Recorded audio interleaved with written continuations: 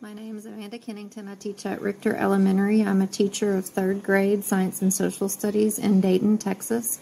This is my first year there. I started teaching 18 years ago as a kinesiology major to teach PE. If I could have any other job, it would be something where I could stay at home all the time to spend more time with my family and my kids.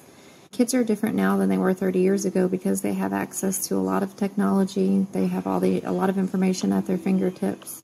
And teaching is different than it was 30 years ago because we have to, as teachers, know a lot about technology, distance learning, remote learning, and then just keep our students interested. If somebody was thinking about becoming a teacher, I think it's a very honorable profession. People need teachers, good teachers that have a lot of passion for what they do.